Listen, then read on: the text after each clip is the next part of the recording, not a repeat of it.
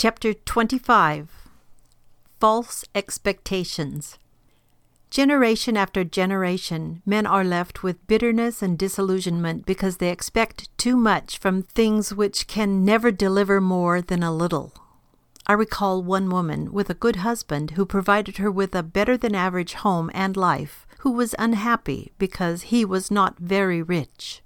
Marriage was somehow supposed to give her everything she had dreamed of, and she refused to enjoy what she had out of resentment and envy that she did not have more.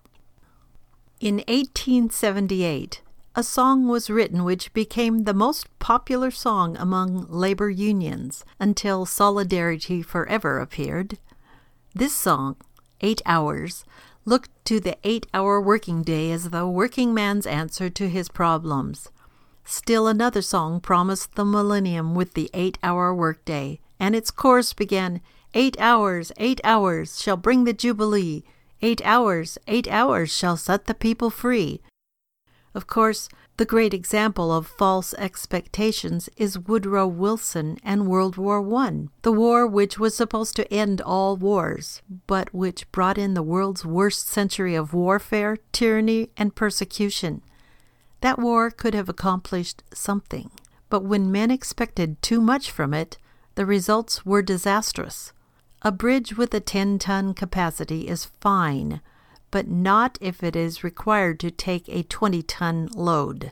Today, however, men are expecting too much from things which were never intended to deliver more than a little. The problem is that men expect salvation from an 8-hour day, or a war, or some like endeavor, as though this were possible. As long as men trust in such humanistic versions of salvation, they will not only be disappointed, but will often do themselves and society much harm.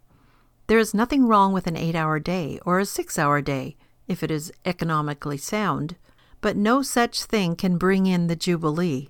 Wars, unfortunately, must sometimes be fought, but they will not change man's hearts and bring in world peace. Almost all of modern politics aggravates the problem it offers to solve, because it tries to offer salvation by politics.